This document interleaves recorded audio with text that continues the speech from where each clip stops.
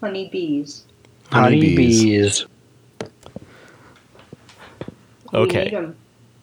Yes, we do. Here we go. Yeah, okay. All right. Are you sure? Do we have to? Do we have to talk about this? We need The to. first few chapters are good. Yeah. Okay. All right, here we go. Are you trying to play music? Was it not working? It wasn't working. That is correct. Oh, it's because I had the noise suppression turned on. That's why. Oh. Stop suppressing your noise. Yeah. Hello and welcome to Good-Looking People in Small Clever Rooms that utilize every centimeter of available space with mind-boggling efficiency. We're back after a one-week hiccup in our release schedule, during which time Brianna and I donned masks and traveled a long distance for a small wedding in the mountains. But we're back and reading about an unmitigated fiasco. I'm Andrew, and I'm here with Brianna. Hola. As always, we're joined by my mom, Norma, Hi. and by our friend Vinny. Bonjour. So, we're gonna get into the fiasco, but there's this little prologue that's like the end of the previous chapter where we get more into Mario.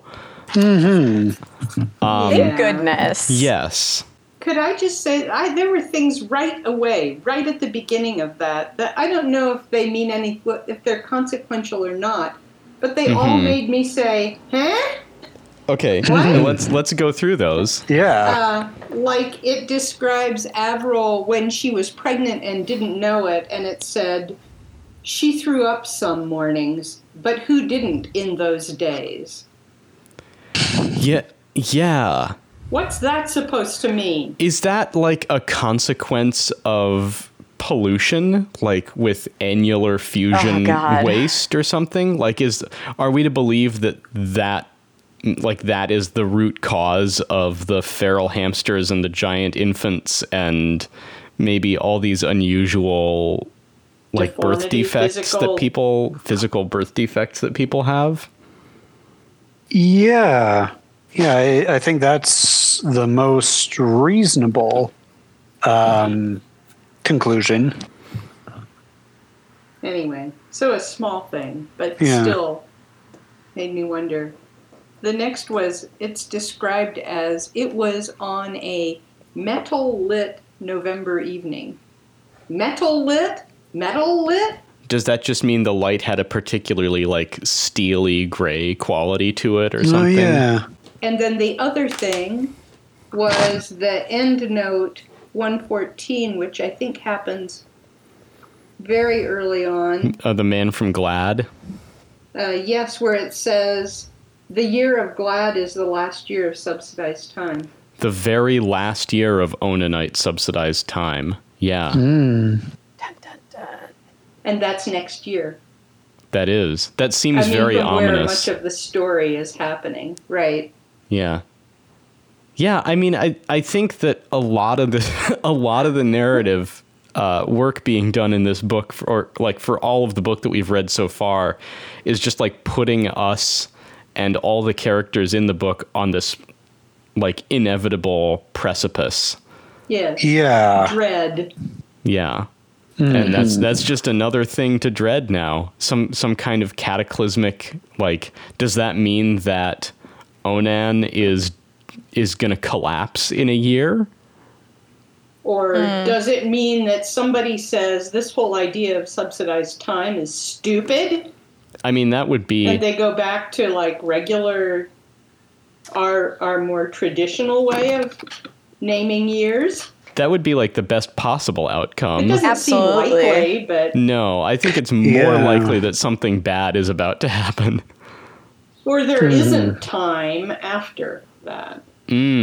Does Onan collapse, or is there not time after? You know, they talk Well, about... we know talking what about not real having dread. time is like. I mean, they talk about taking DMZ as being like, what's that thing about being a futurist Italian sculpture with time coming off of you in waves and like the experience of time is different? Right. Kind of like quarantine times. Okay, thank you. Yes, absolutely. Yes. Yeah. Yeah, we live in a Yes. post-time world. Yeah, we do. On 313, that first paragraph that starts with, he had to be more or less scraped out, Mario, like the meat of an oyster. I just wrote in the margin, oh boy, there's a lot going on in this paragraph. Yes. There's just so much in that paragraph. And I think I get that it's trying to give us a lot of context all at one time, but at the same time, I was overwhelmed. Yeah, there is a lot there. Yeah.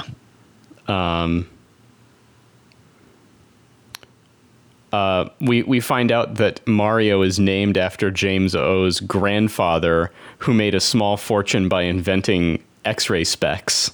Who was the man? It was James O's father that had the job as the man Right. from GLAAD. Yes. Yeah. Which is also, of course, makes you go, since we know that there's a year of GLAAD. How Right. does one get the rights to name the year? Can that possibly be a coincidence? Unlikely. I don't know. I'm leaning Seems towards like a it because coincidence to me. he would have just been a spokesperson. He would have been like a paid actor. Right. Yeah, it's Yeah. like the Jolly Green Giant. Yeah. Yeah, that actor does not negotiate Right. the The company's naming of the year. Yeah. Right. No, but there's an incandenza connection to GLAAD. Yeah, is they all. do seem to be everywhere. The Incandenzas or the Glads? The incandenzas, Incandenzas. mostly. Oh, okay.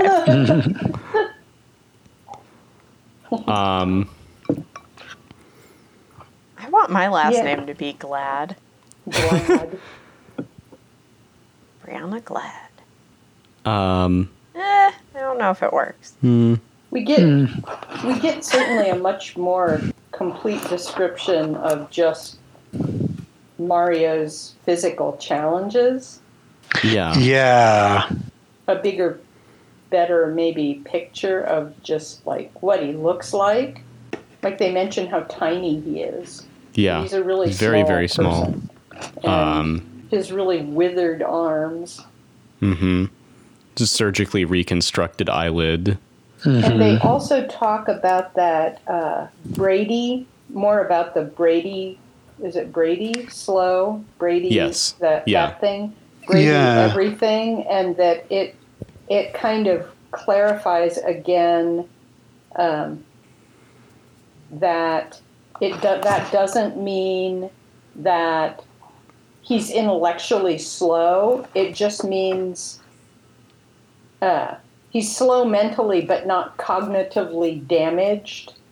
Yeah. Somewhere it says it's more like he's refracted. I love that. That's Hal's view of Mario, that he's ever so slightly epistemically bent, a pole poked into metal water and just a little off and just taking a little bit longer in the manner of all refracted things.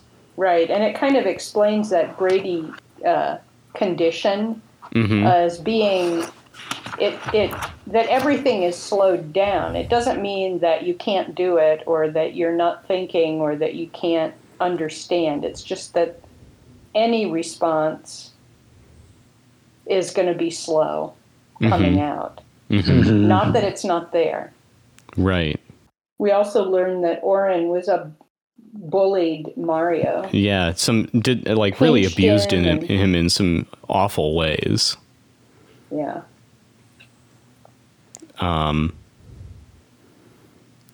Although they say Is that he- Mario practically doesn't feel pain. Right. So maybe Orin wasn't being mean. Maybe he was just being scientific. Like, are you sure you don't feel anything? It's possible to Are be you both. sure you don't feel this? Right. He and James O were inseparable. And that he seemed to always accompany James O on his filmmaking projects. Yes.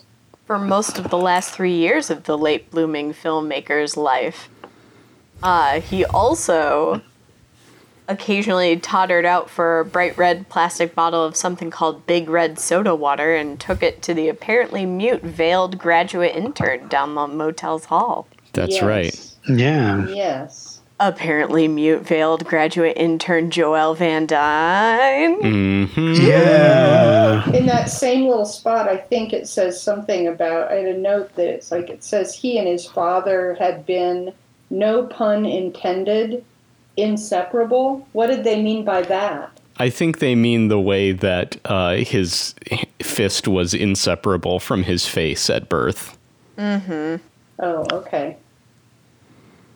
There's some other really lovely, like, descriptive language about Mario. I feel like this section is it takes pains to depict him as a person with kind of innate dignity. Mm-hmm. There's another mention here of him lurching gamely but not pathetically to keep up with his father's strides, carrying the lenses, inclined ever forward but in no way resembling any kind of leashed pet. Right. So they really did have a lovely relationship, James O and Mario. Mm-hmm. And yet I keep wondering, is James O really Mario's father? I certainly have my doubts. At some point in this description of him, it describes him as having thin, lank, slack hair like CT's. Yes. And also they describe Mario as having skin that is like khaki colored. Mm-hmm. And somewhere it also described CT's skin that way. Oh. Yeah. I mean, that would maybe explain why CT seems to be silently obsessed and kind of repelled by Mario. Uh-huh. Also makes it interesting, though, that, like that part that you read about Mario and James O. Yeah. Interesting that James O embraced him completely. Right, and maybe seemed to never even harbor any suspicions. Or he didn't care. That's also possible. Yeah. I suspect it's that he didn't care because his mind was perhaps elsewhere. Uh-huh. When Andrew and I were talking about this, like, way... Oh, wait, that was 2 weeks ago. He told me, so that part that I read ahead, it says a lot of stuff about Mario, and I'm like, oh no. And then we had a conversation about, well, interesting how close in birth time Hal is to Mario. Mm-hmm. Yes. And they're very far behind Orin. Right. And so I had the question about whether we think that Hal was like a consolation baby. Like, I'm sorry I cheated on you with my half-brother. Here, have Hal. That does seem entirely possible. I did think that we, in this flashback to Avril about to give birth to Mario, we see what's maybe more direct emotional expression from James O than we've seen anywhere else in the book. Mm-hmm. Where she collapses on the staircase and he remembers that his own father dropped dead on a set of stairs. Uh-huh. Her husband looked down at her paling. What is it? Wait. And then we also get some more information on Mario's camera setup. Yeah. Which, again, I kind of had the question, which I'll posit to the group, of why Mario shoots on film. If this is something that Mario does intentionally as a means of, artistic expression and things like that, or if it's because Wallace couldn't really think of a digital film or digital films being made or anything like that. So, yeah, I've been thinking about this. So it's described as a trusty old Bolex H64 Rex 5. So that's the end note where it also says that the camera was made in Quebec just weeks before its manufacturing facility was annularly hyperfluoriated hyperfluoriated. So this is like, I'm imagining the same like runaway growth that causes giant feral toddlers could also affect plant life, and maybe that's what it's referring to, like giant plants and overran it. Yeah, overran the factory. Yeah, it's interesting that's like, it follows roughly the same timeline as Paillard Cinematique actually going out of business in real life for very different and in real life more boring reasons. But yeah, so in the reference chat, I pasted in a picture of Bolex's H16 Rex 5, which is, I think I've showed a picture of before. It's the camera they're most known for, probably. In this case, the 16 would refer to the film gauge. I don't think that's possible here, because if it were really a 64 millimeter film stock, that would have to be an enormous camera. So I think the 64 probably refers to just kind of a new digital line or something. There's nothing in here that explicitly says that he shoots film. And I think it more points to some sort of a digital imaging system. I will give David Foster Wallace credit for having the nuance to not assume that Mario would be using like an advanced version of a VHS camera or something. Like he grasped that cinema production has different needs than the needs that are filled by video cameras or were filled by video cameras at the time. But I think he just couldn't quite get there to like how a camera like that would actually work, which isn't surprising. Like I don't think anyone, maybe outside of Kodak or a couple other, or like Panavision, was having thoughts like that in 1994. Right. Yeah. I've looked at this camera before. I think you've shared it, and I just keep wondering, so how is it possible for Mario to use it? It just seems like it has so many settings and and it's mounted on his head, for goodness sake. So how, and his arms are too short to reach up and grab it. And it's also very tall, so I had questions about balance. Right. Whereas if it were a flatter or more square, less rectangular design, then maybe I could understand how he balances. He already has balance issues. It's kind of dangerous. Yeah. I mean, it sounds like it was very specifically designed for his body in mind. So it was probably braced and counterbalanced in such a way that he could hold it. The more I think about this, though, the more I think that it makes sense to imagine this camera as just a box with an image sensor and some kind of recording device in it. I'm going to send along another picture here. This is not related to Bolex at all, but this is called the SI2K Mini. Was the first like mini digital cinema camera that came out years ago. It's so cute. Which really is just a lens mount and a sensor. And this one doesn't have onboard recording. It just has output, and has an output to a recorder and an input for power. I could imagine something like this being the way that this camera works, that like all the controls are done remotely and electronically.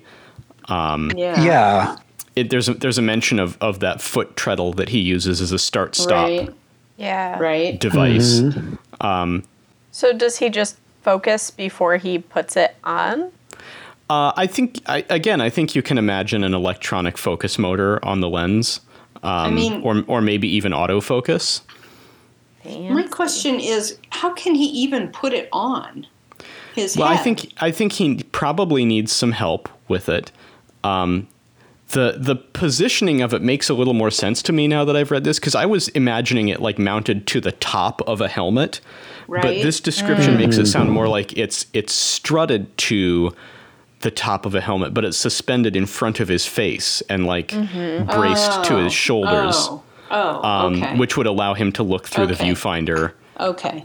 That doesn't make Interestingly, more sense. the Rex 5 designation would imply that this camera has an optical viewfinder rather than a digital viewfinder, which I think is really intriguing. And I would like, I'm very sad that optical viewfinders are gone because they're better. It feels like it's been designed really kind of lovingly, probably over a long period of time to get it to work just right for Mario. And that was all James O, right? I mean, I'm a little. It's a little unclear to me. This camera was left to him in James O's will, so he didn't have it. I mean, they didn't have it. I think. Yeah, it was on order or something. Oh yeah, himself had designed and built and legally willed in a codicil to be gaily wrapped and forwarded for Mario's 13th Christmas. Yep. A trusty old Bolex H64. Yeah, that's a great gift. Mm-hmm. This may be one of the few purely generous things that James O has ever done. Right. It makes you wonder, so what is it about Mario that made his relationship with himself so different from the others? Yeah. I don't mean to be cynical, but I think that maybe it was his physical inability to play tennis. Uh-huh. Forced James O to reconsider But who why Mario wouldn't he- was and what he wanted for Mario. It doesn't seem right, though. It seems like, to me, the other things that I think I know about James O, I would think that if it was as simple as he obviously can't play tennis, I would think that he would just dismiss him. Just not pay much attention but to also him. also just generally very low expectations for Mario might have been a contributing factor. Tag along? It would take a lot of patience. He has to probably. He goes slower. He wants to, be involved with what's going on. It's a totally different side of James O. Mm-hmm.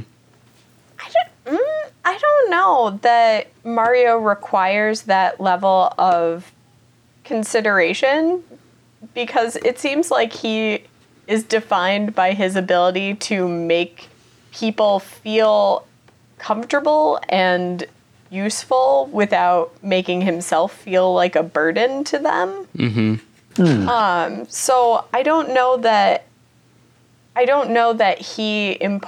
his identity allows for other people to feel like he's imposing, if that makes any sense. Well, yeah, I guess that's true. There's that line where it says that describes him as he's treated not with pity or admiration, but as someone you just prefer to have around. Mm-hmm. Mm-hmm. And if people felt uncomfortable with him around, they wouldn't put up with him. But my point is that James O isn't people. James O is something, I don't know what James O is, but he seems so disconnected from his athletic sons' lives, except that he wants them to play tennis. But he's not. Right. He's not involved. Doesn't seem that involved with them in any other way. Yeah. And so, why he would be willing to invest so much time, I don't know. Maybe it was just too much trouble to chase Mario away. I don't know. Maybe well, I could see his internal logic being something like he doesn't think that Mario's capable of anything, and so when he sees Mario accomplishing things or engaging with him intellectually, then he's like, I could see him being pleasantly surprised by that and interested in keeping him around more to see what else he gets up to. I don't know. That's looking so much outside of himself. I don't know if James O is capable of looking that. Well, we also this is years before he died too. I think that maybe he might have been a more fully functioning person at this period in his life. He could still apparently feel some emotion sometimes. Well, that's true. Right. And mostly we've heard about him at the very end of his life when he was, by all accounts, just like A lunatic. completely fried in every way. Very, very depressed. Yes. Really ironic, though, that this, like, it seems like life-transforming gift of a camera to Mario is a result of his father's death, too. Right. Yeah.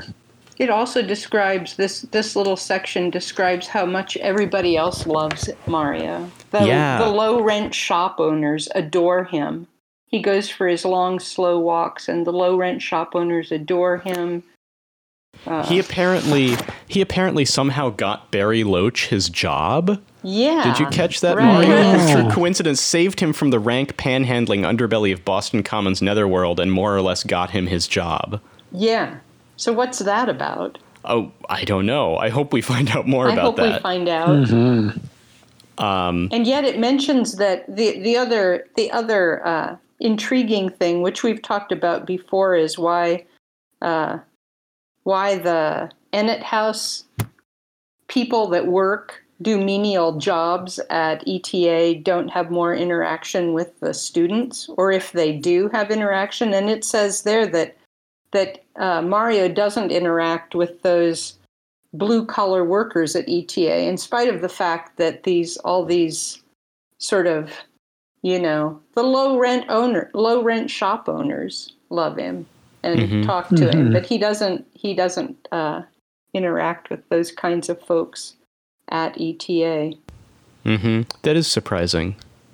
And in fact, it says none of the students at ETA interact with halfway house workers.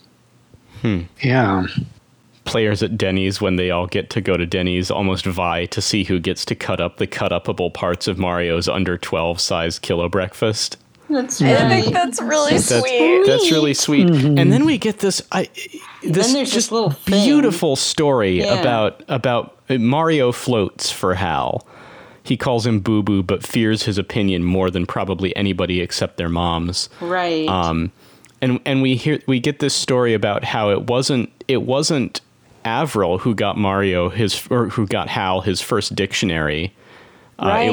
It was Mario, back when Mario. everyone was still concerned that Hal was like developmentally delayed. Right. That Mario bought this dictionary and hauled it home in a wagon that he pulled with a rope in his teeth. So you can see why that relationship is very special to both of them. And there's the thing about Avril remembers Mario still wanting Hal's help bathing and dressing when he was 13, not for his sake, but for Hal's. Right. That desire that people have to help him with stuff. Yeah. Then you have the whole Hal trying to make sense of the relationship between Avril and Mario. Yeah. Which is very complicated. It says Hal, despite himself and showing a striking lack of insight into his mom's psyche, he fears that Avril sees Mario as the real prodigy. I also found it striking that Avril's love is described as transcending all other experiences and informing her life. That's what Hal thinks. That's what Hal thinks. Yeah, I think. Is that on 317? Yeah. Hal thinks that Avril leaves Mario alone so much and treats him so less specially than she wants to, that it's all for him, for Mario. I'm not sure. Did I read that is right? maybe I think that's how I would read it. But that seems maybe like a little bit of projection on Hal's part, that maybe he thinks of Mario as the real prodigy of the family, and it's less a very rare and shining star. Yeah. I do think that Mario's presence in her life does affect Avril differently than Orin and Hal's. Yeah, for sure. I think I need more information, though. I feel like we it's frustrating because you would think by now that we'd have many examples of Avril directly interacting with Hal and Mario together and separately, and yet we have almost nothing to go In off fact, we don't have any examples of Avril appearing in real time in any of this. This is true. Every time she shows up is as part of the narration when somebody is talking about her or as part of a flashback. Good point. And I find that maddening. Yeah. Because she's still an influence, and yet she hasn't actually appeared. Yeah. Yeah, it also says that she was the one that insisted that when Hal started school at ETA that Mario moved into the dorm with him. She wanted him out of the house. So she can have wild sex with her half-brother? Yeah. Who knows? Maybe. I do. I don't. I'm not convinced that her intentions for Mario are in any way like dismissive or sinister. Agreed. I read that as like she wants to give Mario as normal a childhood as she can. Right. Although making him live at a tennis academy is maybe not as normal a childhood as she thinks it is. Right. Well, and It's the normal in this she knows. description, do we really know what the relationship is between Avril and Mario? No, I mean, not at because all. Hal's Hal says that she leaves Mario alone and treats him so like less specially, and like you said, is the description. You know what he thinks is going on is because he says it, and he thinks it because he thinks Mario is such a special person. But maybe she just really avoids him and doesn't like him and doesn't know what to do with him and doesn't have a relationship with him. I mean, Hal thinks that's kind of put on. It's that's possible. put on because he's so special to her that she just can't. She doesn't want to go there because, you know, it wouldn't be fair to her other children somehow. She's trying hard not to show favorites. I kind of doubt that Avril would behave in that way. But, you know, it reminds me of the time when my mom was my Girl Scout troop leader. And she overcorrected so as to not give me too much attention by giving me none. So, I mean, maybe it's an imperfect overcorrection on her part, or maybe she's treating him as specially as she would treat Hal, as opposed to as specially as a person with as many physical needs as he needs would require. Yeah, I mean, it could be that. It could be that she works hard to not show favoritism, that she really does think he's this really special kid. Or it could be that she really doesn't. Yeah. And as Brianna pointed out, we haven't actually seen her be part of anything. We have so little information to go on. What do we have to go on? Yeah. I mean, she shows up at tennis matches. I mean, She's hear not that she does. actively present, though. I mean, we haven't talked to her. She goes through motions of being the mother figure, but is she capable of really, truly loving this Mario character? We don't really know. Yeah, She it's might really hard be to say.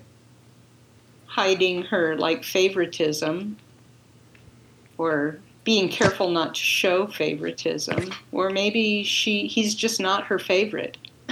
Yeah. Yeah. Parents have favorites? Who's your favorite, Mom? Atlee. I knew that. Yeah. Not Corbett? Not Corbett? Oh, wait, Sweet little except Corbett? No, you don't have favorites. Oh, one other little thing. talking about Hal and kind of his feelings for Mario, and I don't even know where this is, except it must be on page 317 where it that Hal really looks out for Mario, and that he chased away Joel's veil peddling Leagate away from Mario. Somebody that had come that had tried to sell him on the idea of wearing a veil. I don't think that this was sent by Joelle. I feel like she joined this existing organization. Yeah. Right. The Union of the Hideously and Improbably Deformed. Although,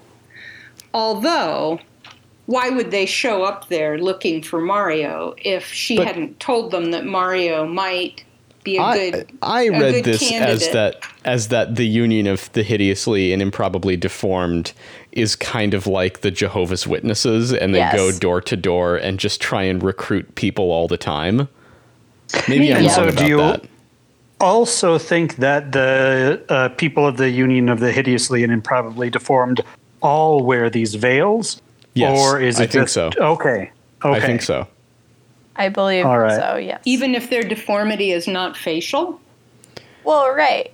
I think it's more like a uniform. Have any deformity, because I guess even if they're just really beautiful. Exactly. Right? Yeah. Because I feel like we've heard mention of some other veiled people. Is that true?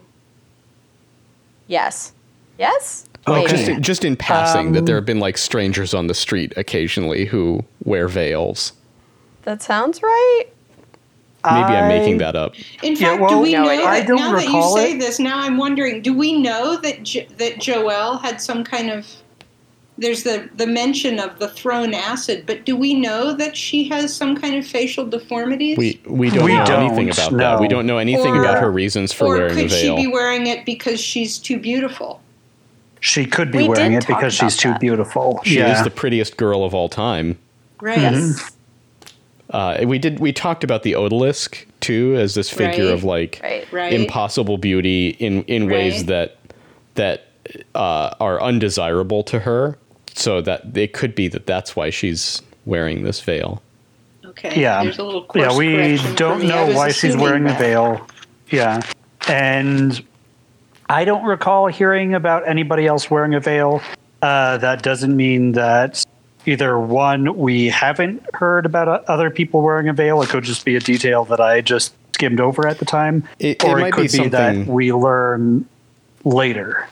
It might also just be something that I imagined or invented myself. But I think of the members of this union as being kind of like, not commonplace, but sort of an occasional curiosity in everyday life that you might see someone like this. Like the Amish. Like the Amish, or like Hare Krishnas or something. Yeah.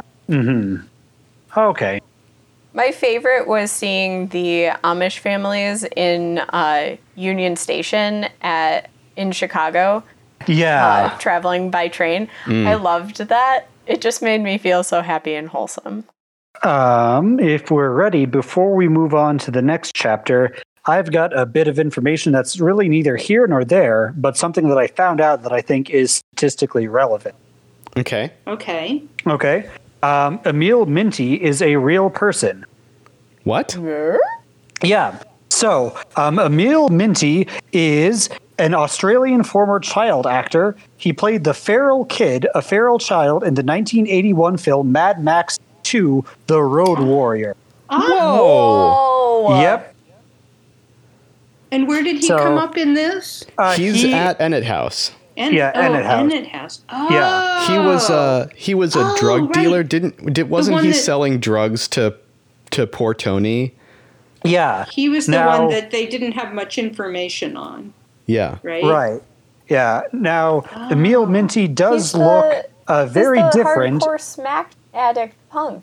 Yeah, with the mohawk. Yeah. Okay, now, so Emil Minty does look very different than how our Emil Minty looks very different than how he's described in the book. But I'm not ruling out the possibility that maybe in this timeline, Emil Minty, that these are the same Emil Minty. Yeah, like he moved to Boston and got addicted to smack.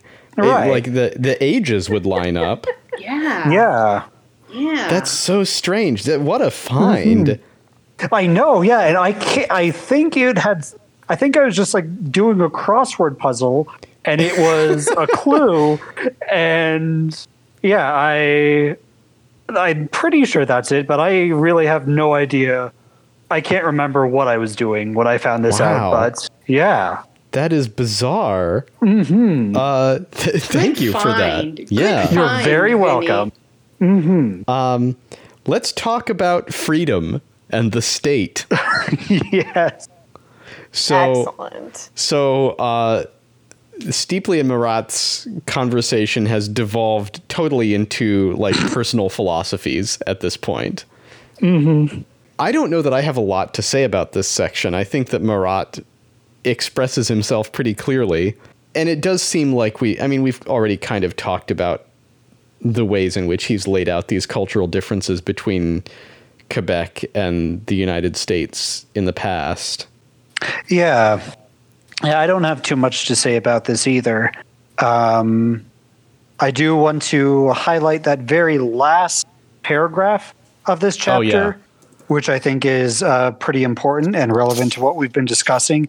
Unmentioned by either man was how, in heaven's name, either man expected to get up or down from the mountainside shelf in the dark of the U.S. desert night.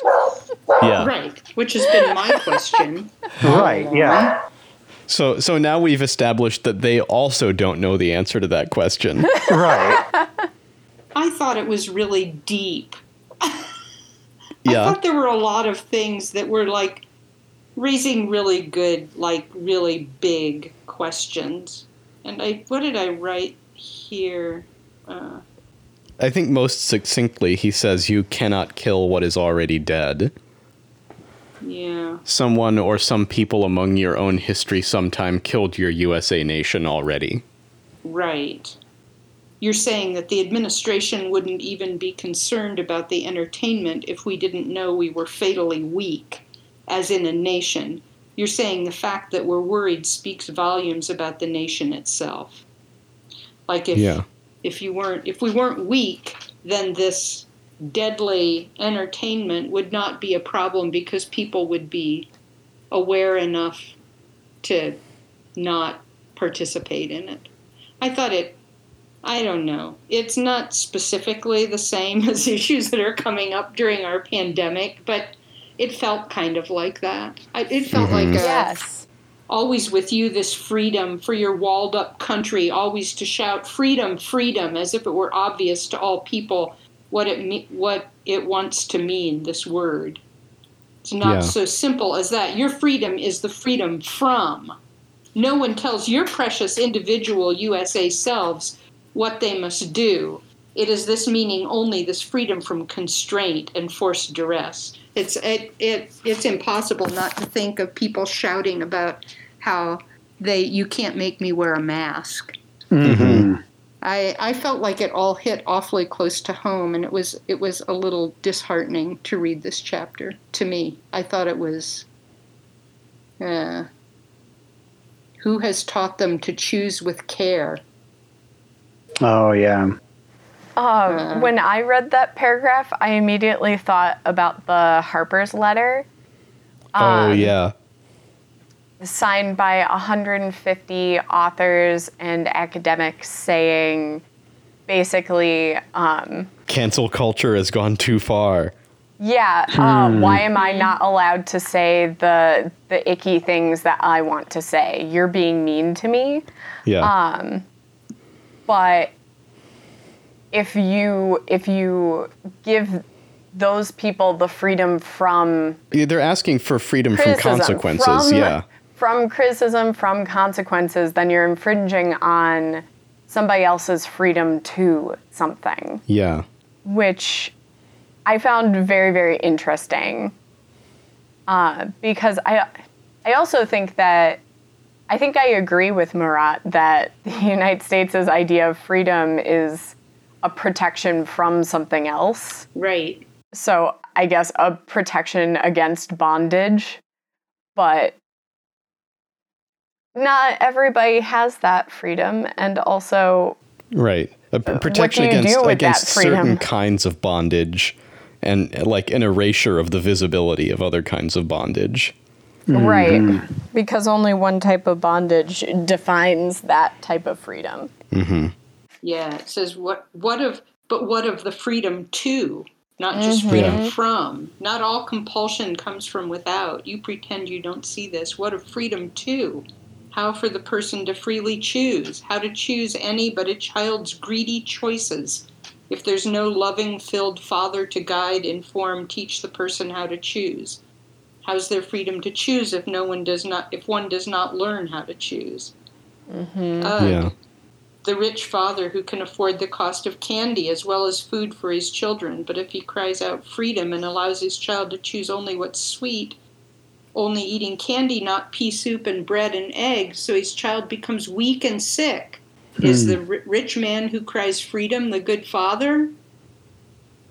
It's all just really... I thought it was all a very harsh and probably very apt commentary on American life and culture.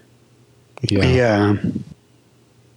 I thought that it looped pretty neatly into 318's line about there will then be some choosing to partake or choose not to, which reminded me a lot of the to be or not to be speech in Hamlet. So, I mean, I guess freedom from, freedom to be or not to be, maybe? Another choice. Yeah. I think it's time to tackle Eschaton. Oh, boy. Yeah. Okay, so... November 8, Interdependence Day. Woohoo! Gaudeamus Igitur, by the way, is Latin for "So Let Us Rejoice." Right. It's a song that's popular at European commencement ceremonies. The lyrics are thought to date to around 1287 and the music to around 1782, although the original authors are unknown. I just want to say, too, I looked it up and read a little about it, too, and it's so weird because it's, like, used officially at graduation ceremonies, but it's also like a sort of a drinking song. The like lyrics reflect...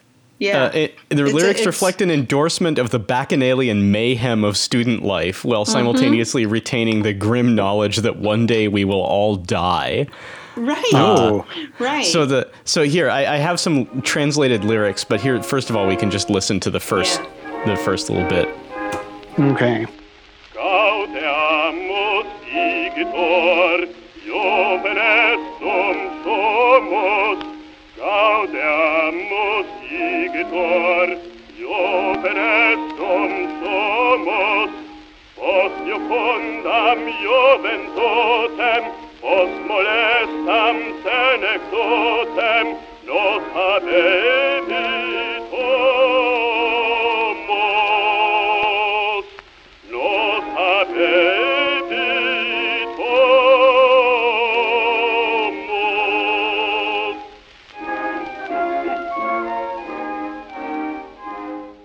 So after listening to that, I did realize that I recognized the tune. And so here are some translated lyrics. Let us rejoice, therefore, while we are young. After a pleasant youth, after a troubling old age, the earth will have us. Our shared life is brief, soon it will end. Death comes quickly, snatches us cruelly. To nobody shall it be spared. Long live the academy, long live the professors, long live each student, long live the whole fraternity, forever may they flourish. Long live all girls, easy and beautiful. Long live mature women too, tender, lovable, good, and hard-working. Long live the state as well, and he who rules it. Long live our city and the charity of benefactors which protects us here. May sadness perish, may haters perish, may the devil perish, and also the opponents of the fraternities and their mockers too. Hey, haters gonna hate. Yeah. It says they said that it was like the official song of many schools and universities, and also the official anthem of the International University Sports Federation. Yes. Yeah. The Wikipedia page says that it expresses a sort of ironic detachment from the idea of universities as like august learning institutions, and it's kind of the lyrics are playful in that way. Although it also says citation needed for that claim. So. Okay, so I just thought to myself, I haven't actually Googled eschaton. Yes. Oh. So I found a couple of very interesting things. Google's dictionary popped up for me that eschaton is a noun and specifically related to theology, and it's the final event in the divine plan. The end of the world. Like the apocalypse. Yeah. Precisely. I thought it was just a made-up word. I gotta say. There's also a single released in 2017 by indie folk band Darlingside. They're a Boston-based band. Eschaton is a surreal Zoom nightclub and a theater for the age of social distancing. What? So I'm dropping a link in the general text chat to this article, but it's basically talking about performance art via video chat and the name of the event or the theater or I'm just looking at the pull quote. The man in the rat costume sits quietly. It actually sounds really fascinating, and I want to check it out. Yeah, for sure. But yeah, I thought it was a fake word, but it's actually related to the apocalypse. Interesting. Yeah. Which is fitting. That's extremely fitting. Yeah. So, there's a board game, too. Oh. Oh. Is it like based on the Infinite Jest game, or? Yeah, and I'm also wondering, was the eschaton game described, was it already a game, or is it just something completely made up? Oh, this card game is not the same. No. Okay. But you do lead a cult in the final days before Armageddon. Oh, that's that kind of works. I have just kind of a side comment about it. It came to me as they started to describe eschaton in more detail, but there have also been other references about all these traditions that ETA has. Mm-hmm. Yeah. It seems like they have many traditions that are referred to and that they really follow carefully. And yet it struck me a little odd because the school is not old. Yeah, well, and it also talks about how... The school has only been there for what, 8 years? How do you have tradition? And it even talks about how Pemulus kind of reinvented eschaton when he was the game master. I forget the exact title that he has, but ETA is not an old institution. Right. No. It's 8 years at this point? Yeah. So I imagine it's something like they're kind of overcompensating in a way that since ETA is so young, they want to make up a bunch of traditions so that they seem older. I'm not 100% convinced. For the students who are there now, it doesn't matter how old the school is. Even a brand new school has its own kind of peculiar student culture and student obsessions. But they talk about this eschaton evolving over time, and my first thought is it sounds like something that has been going on at the school for years and years and years, and over time.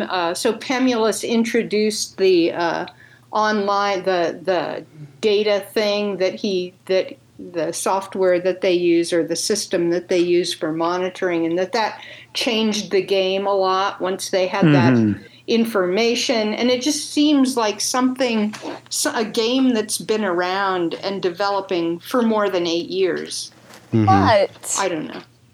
But we also have to remember that a student body's memory is really, really short.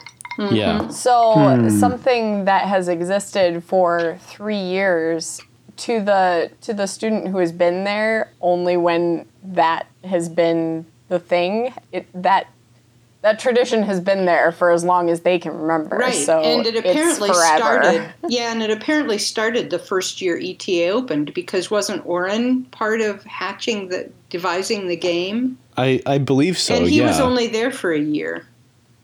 Because he was like 17 when they opened. Yeah, that's right. And so all of these, so Hal and friends have all been there since the beginning. Pemulus too, right? Yeah. Somebody came later. The dentist kid came later. Shot. Yeah. But everybody else that is that age pretty much has been there since the place opened. But I can also see how, like, in a larger society where a game like this might be introduced and it would be an oddity that sometimes people are interested in, like in such a walled off tiny community, how something like that could take hold and become an obsession that just sweeps through everyone because they're so separated from the rest of the world. The other thing that was kind of a question mark for me is, so they describe it as being really mostly like the 13 to 15-year-olds who play it. Yeah, it's like the younger kids. And I wondered how that came to be, because is it just that the older kids don't have time because their practice and play schedule is stepped up so much? But that doesn't seem right, because it seems like everybody has just a grueling schedule. So what? And obviously it's a complex game that you would never really truly master. I mean, and so why don't they keep playing? Why do they hand things off to the younger kids? What is it it's about odd. I don't know. it that makes them stop? It is maybe Unless just this kind part of thing. Well, no, this kind of thing doesn't happen. The unmitigated disaster hasn't happened before. Yeah, so a chunk of this chapter happens in an end note. Yeah. Yes. Where we're getting this like transcript that Hal is writing of Pemulus telling him how how to use the mean value formula for dividing available megatonnage among combatants, based on this ratio. I have one more. That's all based on previous games. Data. Yeah, like an at-bat percentage in baseball. You say that as if I know anything about baseball. I say that as if I know anything about baseball. You say that as if baseball knows anything about baseball. I had just another which I had a lot of this. But it said right at the beginning of this chapter, when they're just talking about, the inception of the game, it says, you can pretty easily date its conception from the mechanics of the game itself. So do they mean like nuclear war, or what do they mean? Yeah, and then like arms race. It's almost addictively. It's almost addictively compelling, and it shocks the tall. What does that mean? Adults. It scandalizes adults that children are playing this game about nuclear war. Okay. Okay, but first-person shooter video games. So, Yeah. Yeah. Right. I'm just saying, there are plenty of things to be scandalized by. Teenage sexuality. What else can I put in there? Drug use. Underage drinking. Rap music. That's rap music. But that seems to be one of the things that the ETA kids like about it is that adults find it in some way scandalous or objectionable. Mm-hmm. And the only reason that ETA tolerates it, it seems, is that kids who play it develop really good, accurate lobs. Right. But yeah, so there's all this math involved and all this like statistical analysis using a variety of formulas and databases.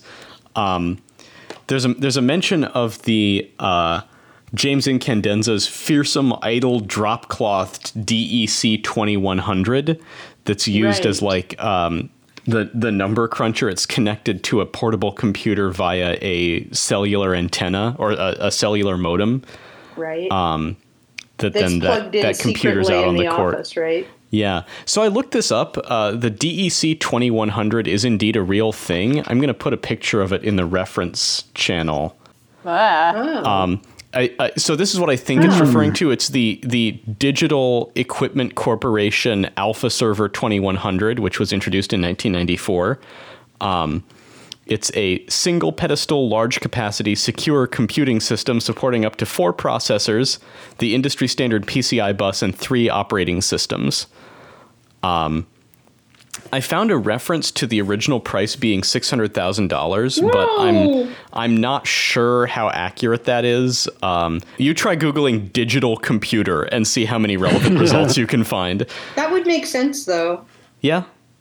I mean, just so it's the very simplest was pricey, a couple thousand, and this is like infinitely. Yeah, it generally used as like a large network server, but is basically a self-contained supercomputer. Right. So they have a lot of computing power at their disposal here that they use, and they couldn't have had it if they hadn't, swiped it from James O's stash of stuff. Right. They say you need at least 40 megabytes of available RAM in order to play this game, which would have been a lot at least at the time the book was written. 40 megs would have been a lot of memory. Yeah. Yeah. So it's all based on this, like, they place down a variety of targets for these different states who are played by different students.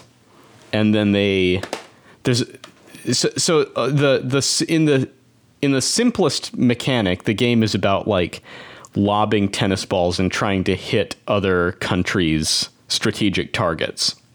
Yeah. But there's also this whole other like Model UN kind of like diplomatic role-playing thing to the whole game also. Right. Yeah, and the idea is that you're only targeting that you don't target civilian populations, that you don't target civilian targets. Otherwise, you lose points. The final scores are calculated in a ratio of like hits to wait a minute. Usually end up so SACPOP is the acronym for Strikes Against Civilian Populations. Is where they put a bunch of tennis balls in an athletic supporter and launch that up into the air, and then it kind of the tennis balls all kind of go in different directions and hit a bunch of different things, and they usually cost combatants so many points they're eliminated from further contention. There are a lot of military abbreviations here. Some of them are real. I think some of them are probably invented. Yeah. And a lot of them are not defined, and you kind of just have to figure out what it's talking about through context clues. They talk about where they've plugged this thing in, the modem or whatever, in Stitt's office, and it's under the lower left corner of the enormous print of, I don't know how to say it. Durer's The Magnificent Beast. I looked up The Magnificent Beast, and The Magnificent Beast is kind of cute. It's also an apocalyptic thing. Oh. Yeah. Oh. Cute. Yeah, it is kind of cute. It looks like a chimera. Yeah, a little bit. 7 heads? Does it have 7 heads? Apocalypse. Yeah. Yeah. I would be okay with the apocalypse if I got to pet that thing. I know.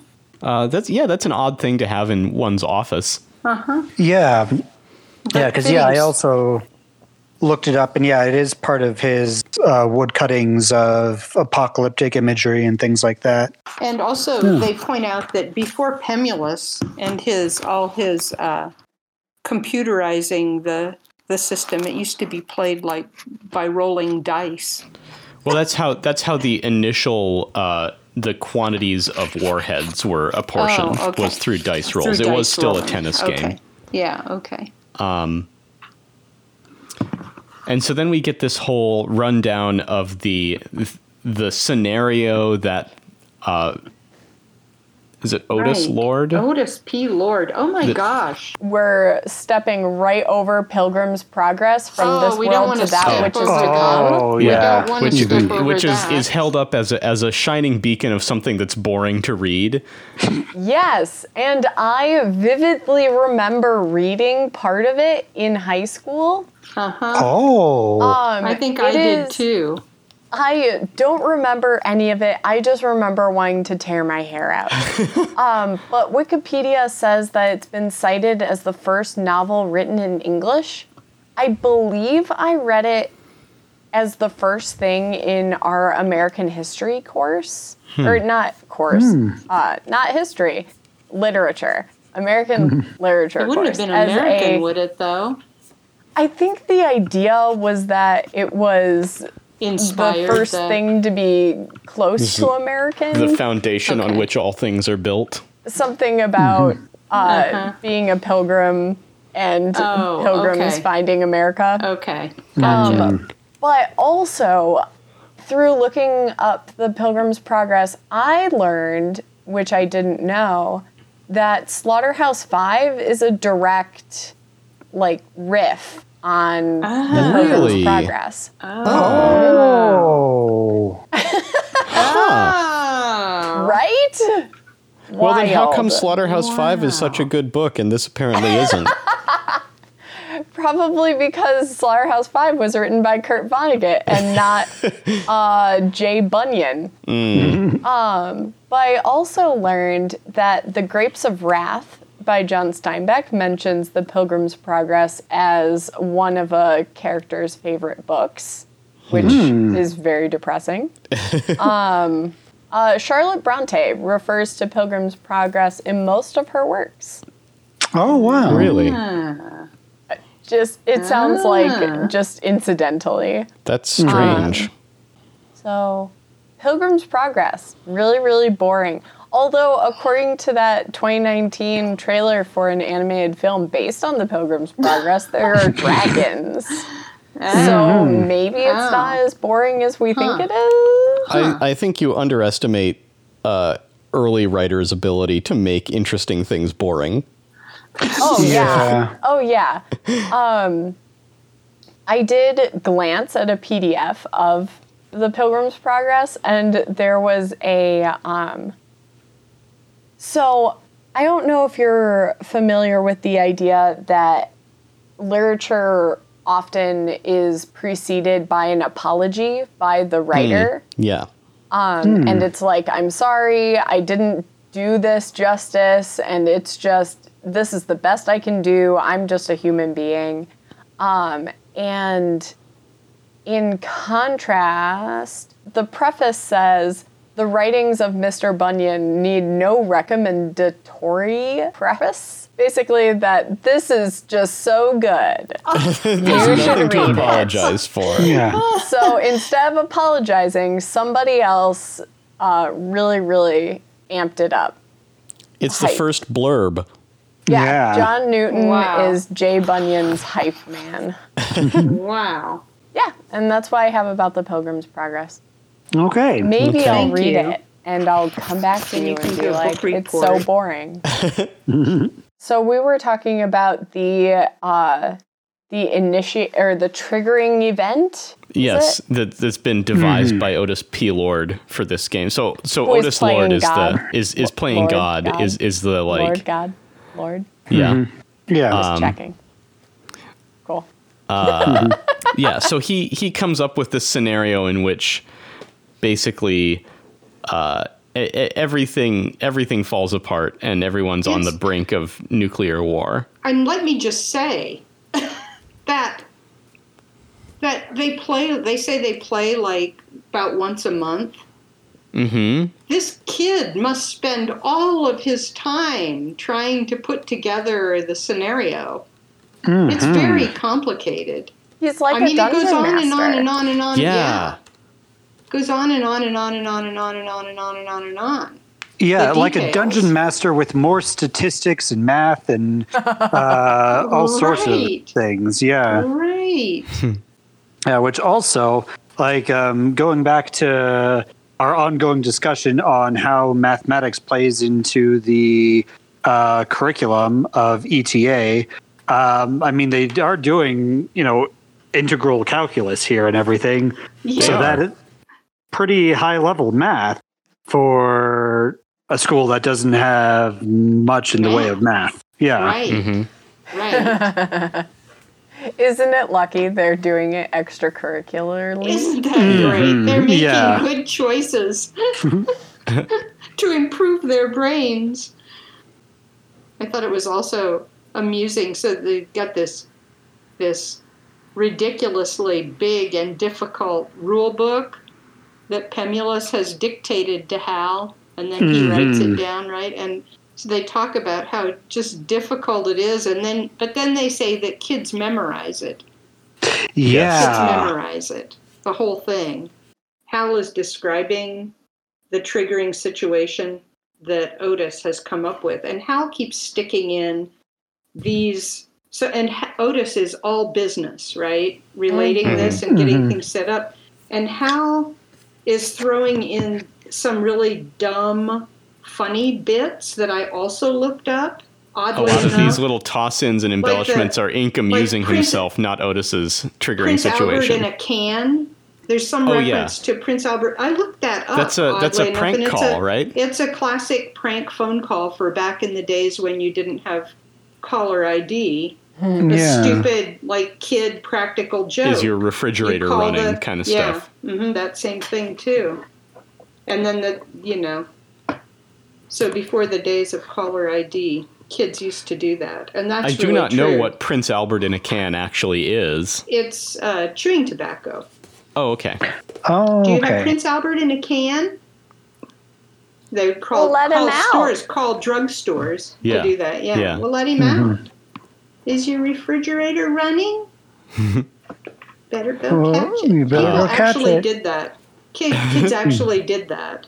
Yep. That's in my lifetime. And it was hilarious. So funny. Our favorite was when I was in high school.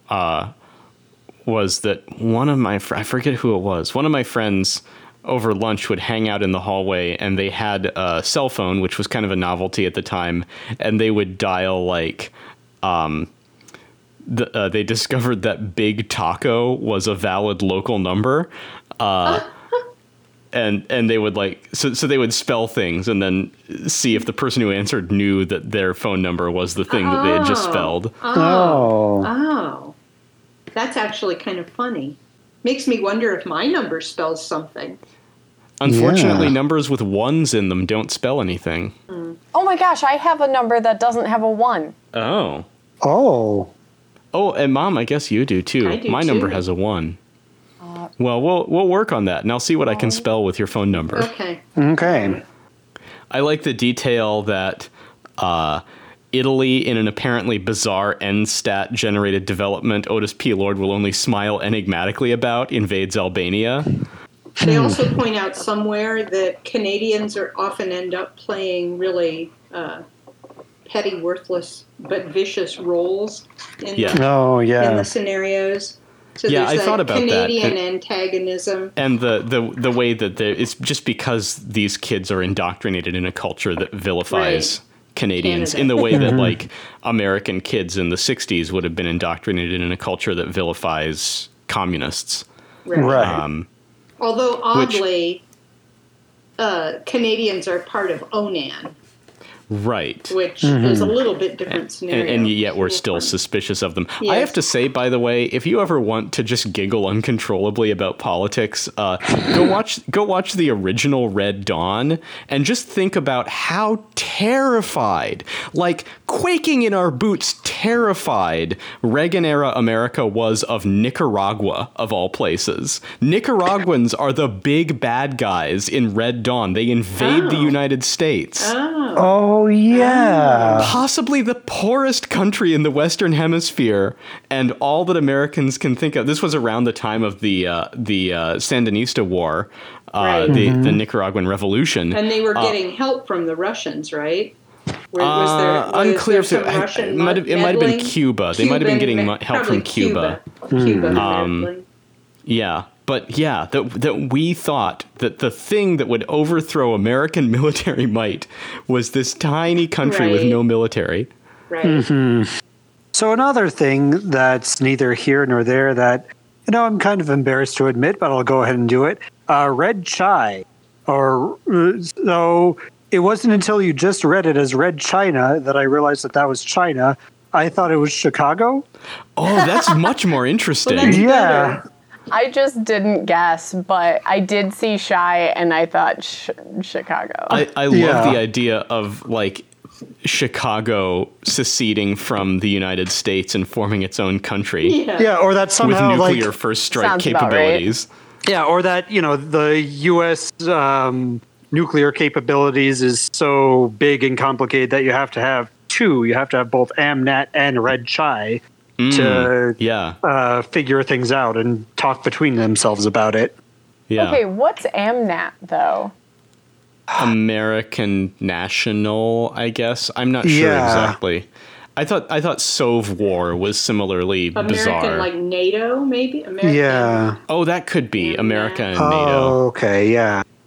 And then Sov War would be Soviet. Does it just mean the Soviets want war? I don't know. Soviet or Warsaw? Yeah. Or, Maybe. Soviet, But the Soviet Republic would have included Poland Included anyway. Warsaw.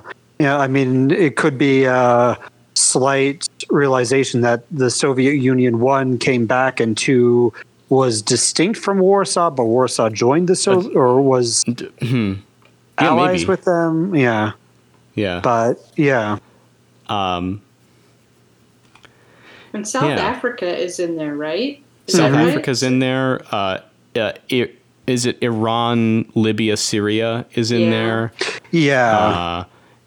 India, Pakistan is in there, which is an Yeah. odd Odd. conglomeration given their tensions. yeah.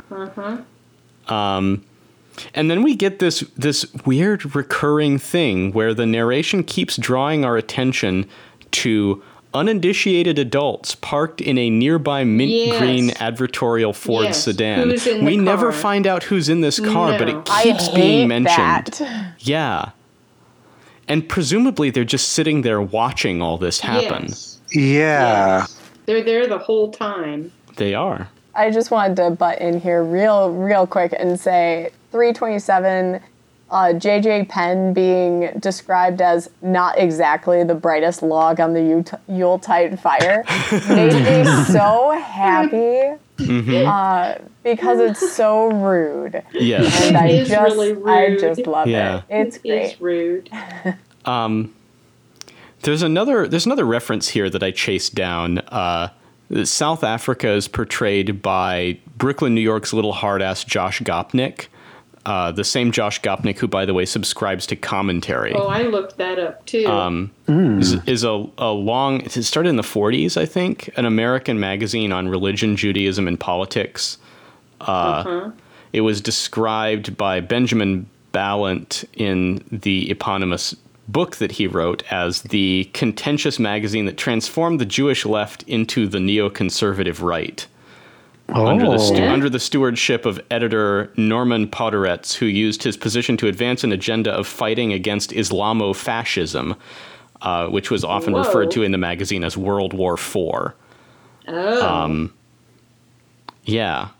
So there's some stuff about, like, Jewish American politics here. Right. I think we can assume also that Josh Gopnik is Jewish. Jewish. I'm not entirely sure how I feel about that, but yeah. Another person that's might be farther along, where that we learned that Ingersoll, Evan Ingersoll. Evan Ingersoll, is only 1.3 meters tall. Oh. That's 4'3". Well, how old is he? Isn't he like 11? Yeah. Oh, okay. I guess that's still pretty That's short for still an 11-year-old. pretty short. Yeah. It's like a first grader or second grader, Yeah. kind of. Yeah. Um, Just another. There's a couple other. There's one other detail that gets thrown in and then mentioned again later, that Trevor Axford has only 3.5 digits on his right hand, and I think it said that today is the 3rd anniversary of his losing those fingers. Right. Did they tell us how he lost them? No, It feels like no. I don't think so. I guess the broadest concept that I want to talk about is the purpose this chapter serves. And yeah, and why do we have this chapter? Why is it here? Why is it not an endnote? And things like that. To answer my own question, I think the apocalyptic imagery kind of fits in with the book and everything, and definitely by the time everything started falling apart and they started like arguing about whether snow was real or not, and all of that, then I started getting a little bit more into the chapter, and it kind of gave us a little bit of a flavor of ETA and student. Yeah. I will say, I think it shows a great amount of narrative efficiency, like an unexpected level of narrative efficiency from David Foster Wallace, that he introduces us to this game and also shows the fiasco in the same kind of scene. Because I could imagine this being a thing that gets introduced and we like see 2 or 3 different games over the course of the book, and then eventually there's this one that falls apart. Yeah. Wouldn't that be horrifying? It would be too much. Yeah. Mm-hmm. Well, this was pretty much too much. Yeah. I don't know. Maybe. I think that some of the stuff about the mechanics of how the game works got a little tiresome to me, but I thought that Agreed. if you can step aside from those things, like the narrative movement of the scene felt pretty succinct to me. Although I expected to really hate all the reading all the details of how the game was set up and what this did, the things they put out on the court, the stands for. But I found that I could really picture. Yeah. I really could picture like the setup out on these 4 courts. I could see it. And so then when things just totally came to pieces, I could really, it was like I was watching it visually. I was watching them run across the court. I could picture it in a very horrible way. Yeah. There were some really just funny things too, like Otis P. Lord. He wears the beanie, right, as the game master, and He wears different colored beanie. Yes, it has the different colored beanie means something different, and the beanies have propellers on them. Yeah. I love the somberness with which he like takes them out of the lockbox, and and then he spins the propeller. To indicate that things have gone completely sideways. Are propellers on beanies still a thing? I don't know that they were ever a thing, really. Oh, yes. Not for like serious people to walk down the street wearing, though. Right. Yeah. No, but they were a definite thing. They may have come from the Little Rascals, even. I wonder. Huh. Oh. So there was that I found just amusing. Right, that this is like this serious nuclear war game, and the guy in charge of it has a beanie with a propeller on it. The other thing that I kept just giggling about and wondering about and thinking about Brianna was that one of the players is named Ann Kitten Plan. Kitten Plan, yes. Kitten what a Plan. great surname. Oh, dear. She's the one that got hit, right? That started the Yeah. whole... She's the one who's like, they say she's suspiciously muscular and does all Yes. the launching for Yes. America, I think. No, She- she Or for the was Soviets. Sovor, yeah. Yeah. She also has a mustache. Yes, or at least more of a mustache than Hal had. Right. Hmm. So, Yeah. in answer to Vinny's question, why do we think this chapter even exists? Because I find myself asking that question about a lot of chapters, just ever. Yeah. But, so, to me, it felt like a... Meanwhile, back at Hogwarts, the kids really are kids. Look, they play games. Right. Yeah. Like, Right. for fun. I think Although- it does also it does put forth this recurring theme of like impending disaster pretty Right. directly. It's like just further planting this seed that everything's just hanging on by a thread, and things could become completely out of control at a moment's notice. But like Brianna said, it's like so refreshing that they actually play something and that they Yeah. find time when they can do something that's not an adult directed activity. And yet when they first getting things set up and they first start playing, there's the comment made that the game is strangely subdued if you're watching that it, it's and like- that the it's like kids are very watching adult-like. Chess. Like they're more adult than adults Yeah. in their approach to Yeah. the game. I mean, to begin with, anyway. Right. Or maybe they mean, even everything that happened was more adult-like. I don't know. It seems like character development and kind of like window dressing. Yeah. Because, I think it does tell us some things about Hal in here. On 329, he refers to how he's not going to get high in public. Especially out in the open in front of little buddies, which seems to just kind of violate some sort of issue of taste, and he struggles to articulate that. I thought that was, one, adorable, and two, definitely piles on his interest in just getting high by himself and in his isolated little tunnel sanctuary. Right. Yeah. And then seeing Pemulus's freak out about how Lord handles things, maybe it's something to do with leaving behind a legacy, and what are you as the leaver going to do when you're looking at what the next person is doing with it? Mm-hmm. But maybe that's also heavily influenced by my disappointment with my alma mater getting rid of a large number of programs that lend to the liberal arts character of it. So maybe I'm just projecting. But still, the interesting dynamics between the older students and the younger students here, it's wild to me that it's the younger students who are playing this really complicated game. Yeah. Yeah. I am almost as captivated by the discussion of the abstraction of maps as Hal is. I think that it's a really fun direction for this game to go. Absolutely not at all the spirit of the game, but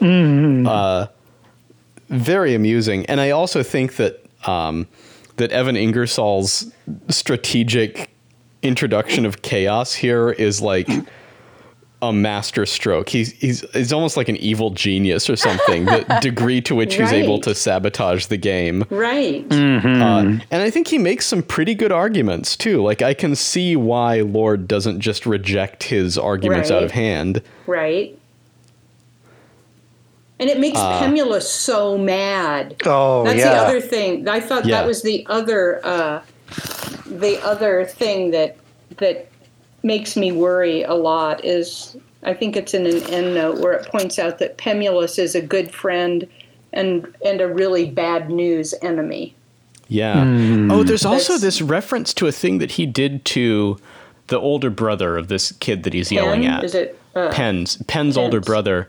He mentions dickeying with the mirror over the bureau in the little recessed part of your subdorm room so that when you look in the mirror in the AM to comb or tend to a blackhead or something, you see something staring back at you that you'll never entirely get over. Which is what took over 2 years to finally happen to M.H. Penn, who afterward wouldn't say what he'd seen, but stopped shaving altogether, and it's agreed has never been quite himself since. Right.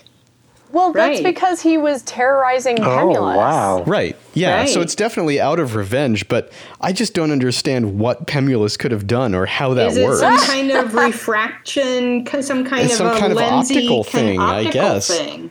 But mirror sabotage is just not. Right. Yeah. Or holography or something, maybe? I don't know.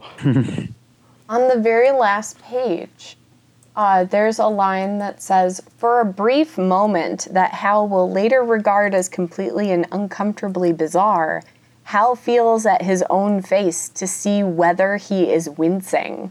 Oh, yeah. Oh, Which, Oh.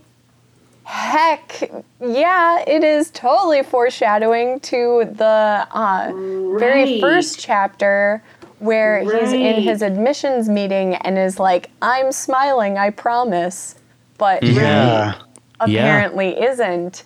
So I was super duper excited to see that. Yeah, that's creepy because it means it's yeah. already happening. Yeah. Whatever it is, it's already in or it's place. just being directly foreshadowed. Yeah. Huh. But yeah, I highlighted that too. Good. I also just really like the description of what's happening as a degenerative chaos so complex in its disorder that it's hard to tell whether it seems choreographed or simply chaotically disordered. There's also those apostrophes, just because I have to bring this up all the time. There's I noticed that a Today's bunch ever since you game's mentioned it God's last decisions. time. Like, Yeah. today's game's God's decision. Yeah. Stop that. Yeah. Would you stop that? But the game, so the disaster. Mm-hmm. Did anyone die? I don't think Literally? anyone No. well, Otis P. Lord smashed through the glass. head first into a computer and monitor. his Like legs that's are Right. sticking out. I don't think so. anyone died, but I think there are probably some season ending injuries for some of these kids. Oh, for sure. Yeah. Oh, yeah. Yeah. I definitely think there are lots of injuries, lots of serious injuries, but I don't think anyone died. I don't And think what is even it? Otis P. Lord, who, rammed his head through a computer monitor, I don't think he's dead, but I think he is very seriously injured. I mean, there is an electrocution risk with that for sure because it was powered up at the time.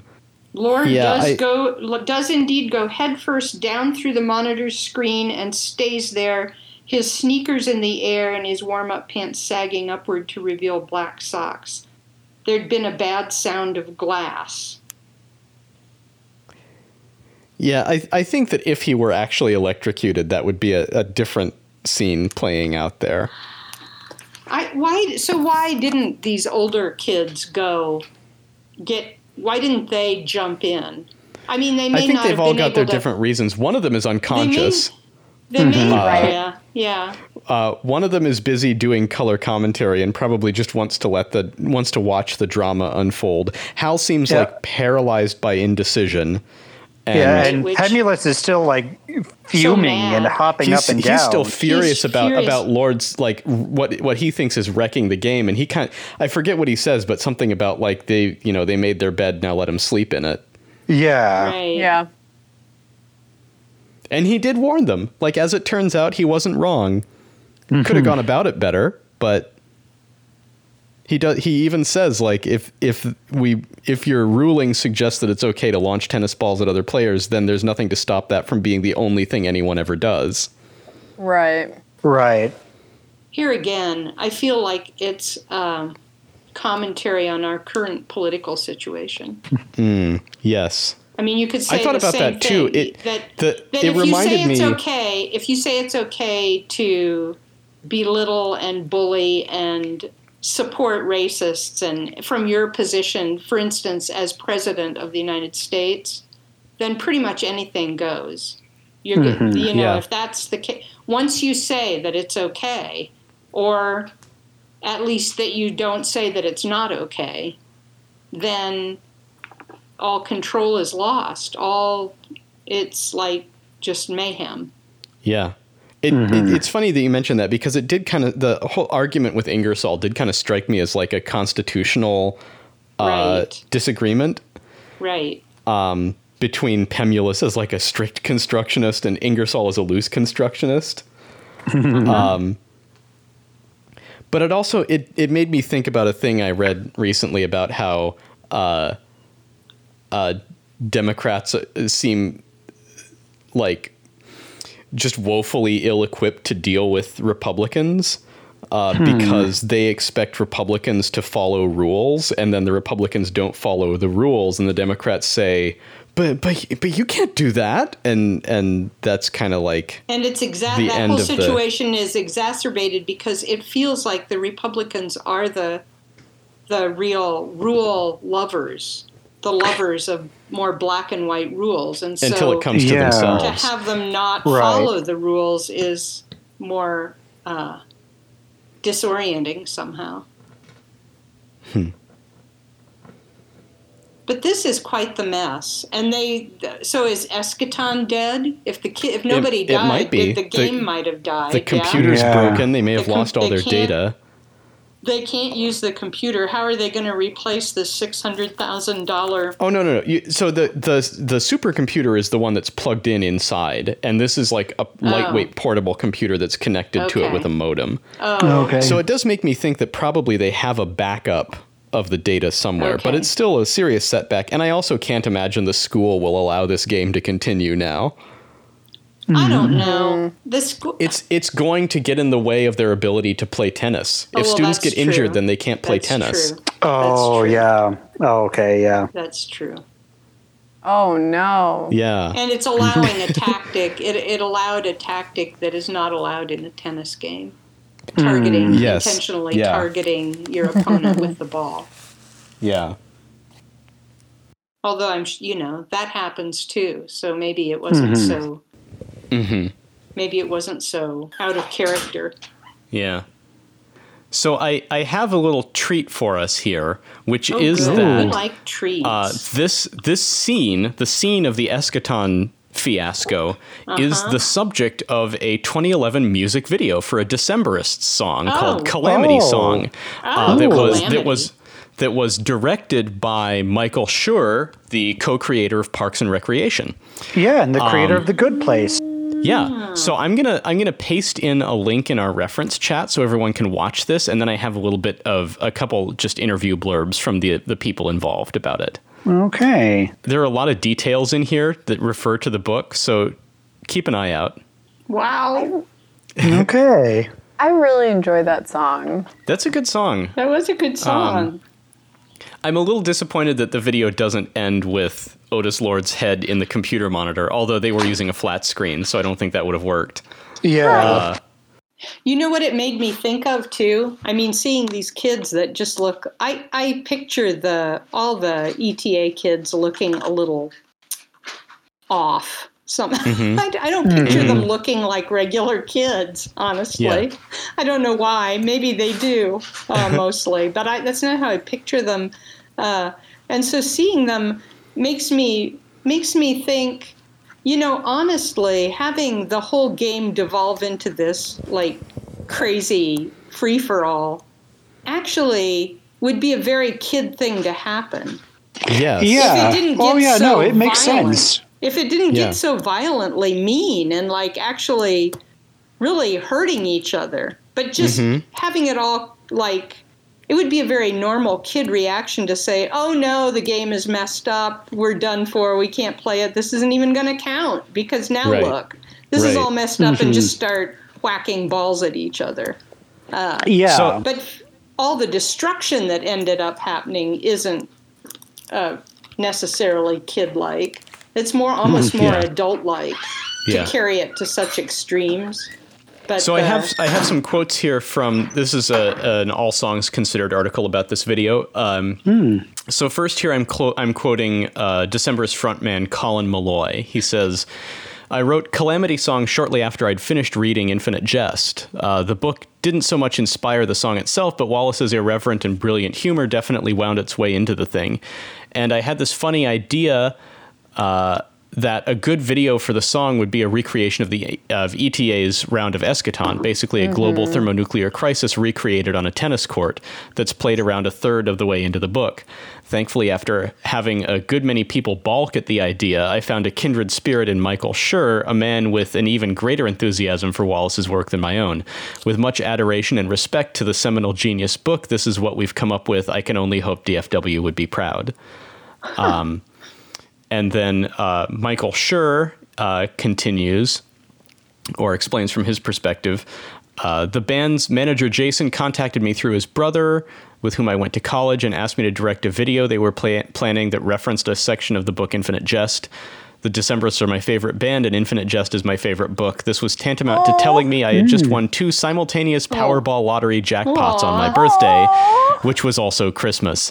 Thus, my response to him was that although I was pretty sure this was an elaborate dream I was having, if it were in fact real, then yes, I would be interested. The production team on Parks and Recreation, many of whom are also big fans, volunteered their time and energy, and we shot the whole thing in one day in Portland. Infinite Jest Geeks will hopefully enjoy all the specific references and small details, but we tried to design it so that those with no knowledge of the book at all would be able to understand and enjoy it as well. Right. So, is there a list of references? I'm sure there is somewhere. I do not have one on me. A couple things that I noticed. So the computer graphics seem very lovingly detailed. With references to the operating system and Pink 2 and a variety of other things. All the acronyms are there. There's, if you look closely, so Colin Malloy is in the role of Pemulus. He's wearing a yachting cap. And I'm not sure which band member it is sitting next to him, but the guy immediately to his right is holding a NASA glass, like the one that Hal is spitting into. It's regrettable that all of the band members are conscious because it's is it Axford? No, not Axford. Axford. Struck. Yeah. Oh, Struck, who's passed out. So a little disappointing that it's not snowing because that's a great visual.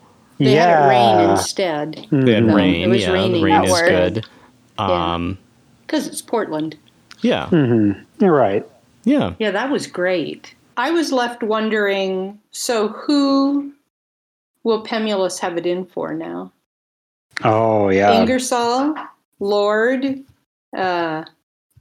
Probably both of them. Or all of the younger players? All of the kids that are playing? I mean, they pretty much all dove into the disintegrating mess. They've ruined his game. Mm-hmm. They have. And he really took pride in it being his game. Other question. So, it may be for Vinny because he's played tennis. Do you suppose, we have Harry Potter with Quidditch, right? Right. And people now play Quidditch, right? There are people that have Quidditch matches, and obviously they don't fly on their brooms, but they do. So I wondered, is this a thing too among tennis people who play tennis to play Eschaton? I have not. Do you think Eschaton matches are held? I think Eschaton matches are held. I'm not sure. It's not a common thing with tennis players, though. But I think would that's imagine mostly it would be good practice for a certain type of lob, like dialing in your precision. Right. Yeah. I wouldn't be surprised if Eschaton matches are being held. But yeah, and it would be good lobbing practice and everything. But I've never heard of it happening. just the general building dread. Yeah, lots of dread. So much dread. So This is a much book about dread. dread. Yep. It is. And now the other thing we know is that this game was on Interdependence Day Eve, was it? It's on Interdependence Day, I believe, the 8th. Indeed. Is it? Yeah. So they're going to have all their festivities that they have on Interdependence Yeah, Day. in the- Their yeah. their meals and with dessert and singing and this big to do after this fiasco. This is going to throw a wrench into all that. Yeah. I mean, maybe. Otis P. Lord's Interdependence Day has been ruined. Yeah, but that's just one student. I mean, whatever. The greater good, Andrew. Everybody else can have dessert. More dessert for everyone else, yeah. I want it to be baked Alaska. I don't know why. That seems somehow like aesthetically appropriate. I can't articulate why. It's just a strong gut feeling that you have. Yeah. Does anyone have anything they'd like to announce or plug? I would just like to say that I'm finding it harder to stop at the end of our assigned reading, which is a new thing for me with Infinite Jest, which I was always so ready to put down, but I find myself worrying about these people that we leave in these precarious situations. If you are interested in viewing my painting, you can check me out on Instagram at CardboardVV. If you want to read my short story, The Best of Our Mud, about Tier 2 mud monitor Bonanza Gloop, you can do that on my website, agingrich.com. And if you want to watch the presentation that I made about the 1969 chapel incident at Marquette University, you can visit my website at briannakratz.com. Yeah. That Ooh. sounds intriguing. And I don't have a website, but I would invite all of you to think and think about supportively all the teachers for preschool through 12 and also college level who are fretting about what school will look like this fall. And stand with teachers. Yes. Yeah. Stand with Raffi too. Raffi, if you're ever like morally lost in the Yes. world, just see what Yes. Raffi's up to, and that's probably a pretty good place to be. Yeah, you should look up okay. Raffi and Yo-Yo Ma's new take on Baby Beluga with their added verse for those of you who may have grown up with Baby Beluga song Yeah. swirling Well, that- in your head. That's good that Raffi is good. Yeah, he's like a avowed socialist and talks a lot about introducing kids to ideas of socialism and thinking about people other than themselves. Oh, that's so good. And Ecology, too. Ecology. Yeah. He's Canadian. He's Canadian. Oh. Next week, we'll be talking about pages 343 to 375. Our music is by David Nichols. You can listen to his podcast, The Land of Random, on Spotify. Thanks for listening. Now go peddle your linen someplace else.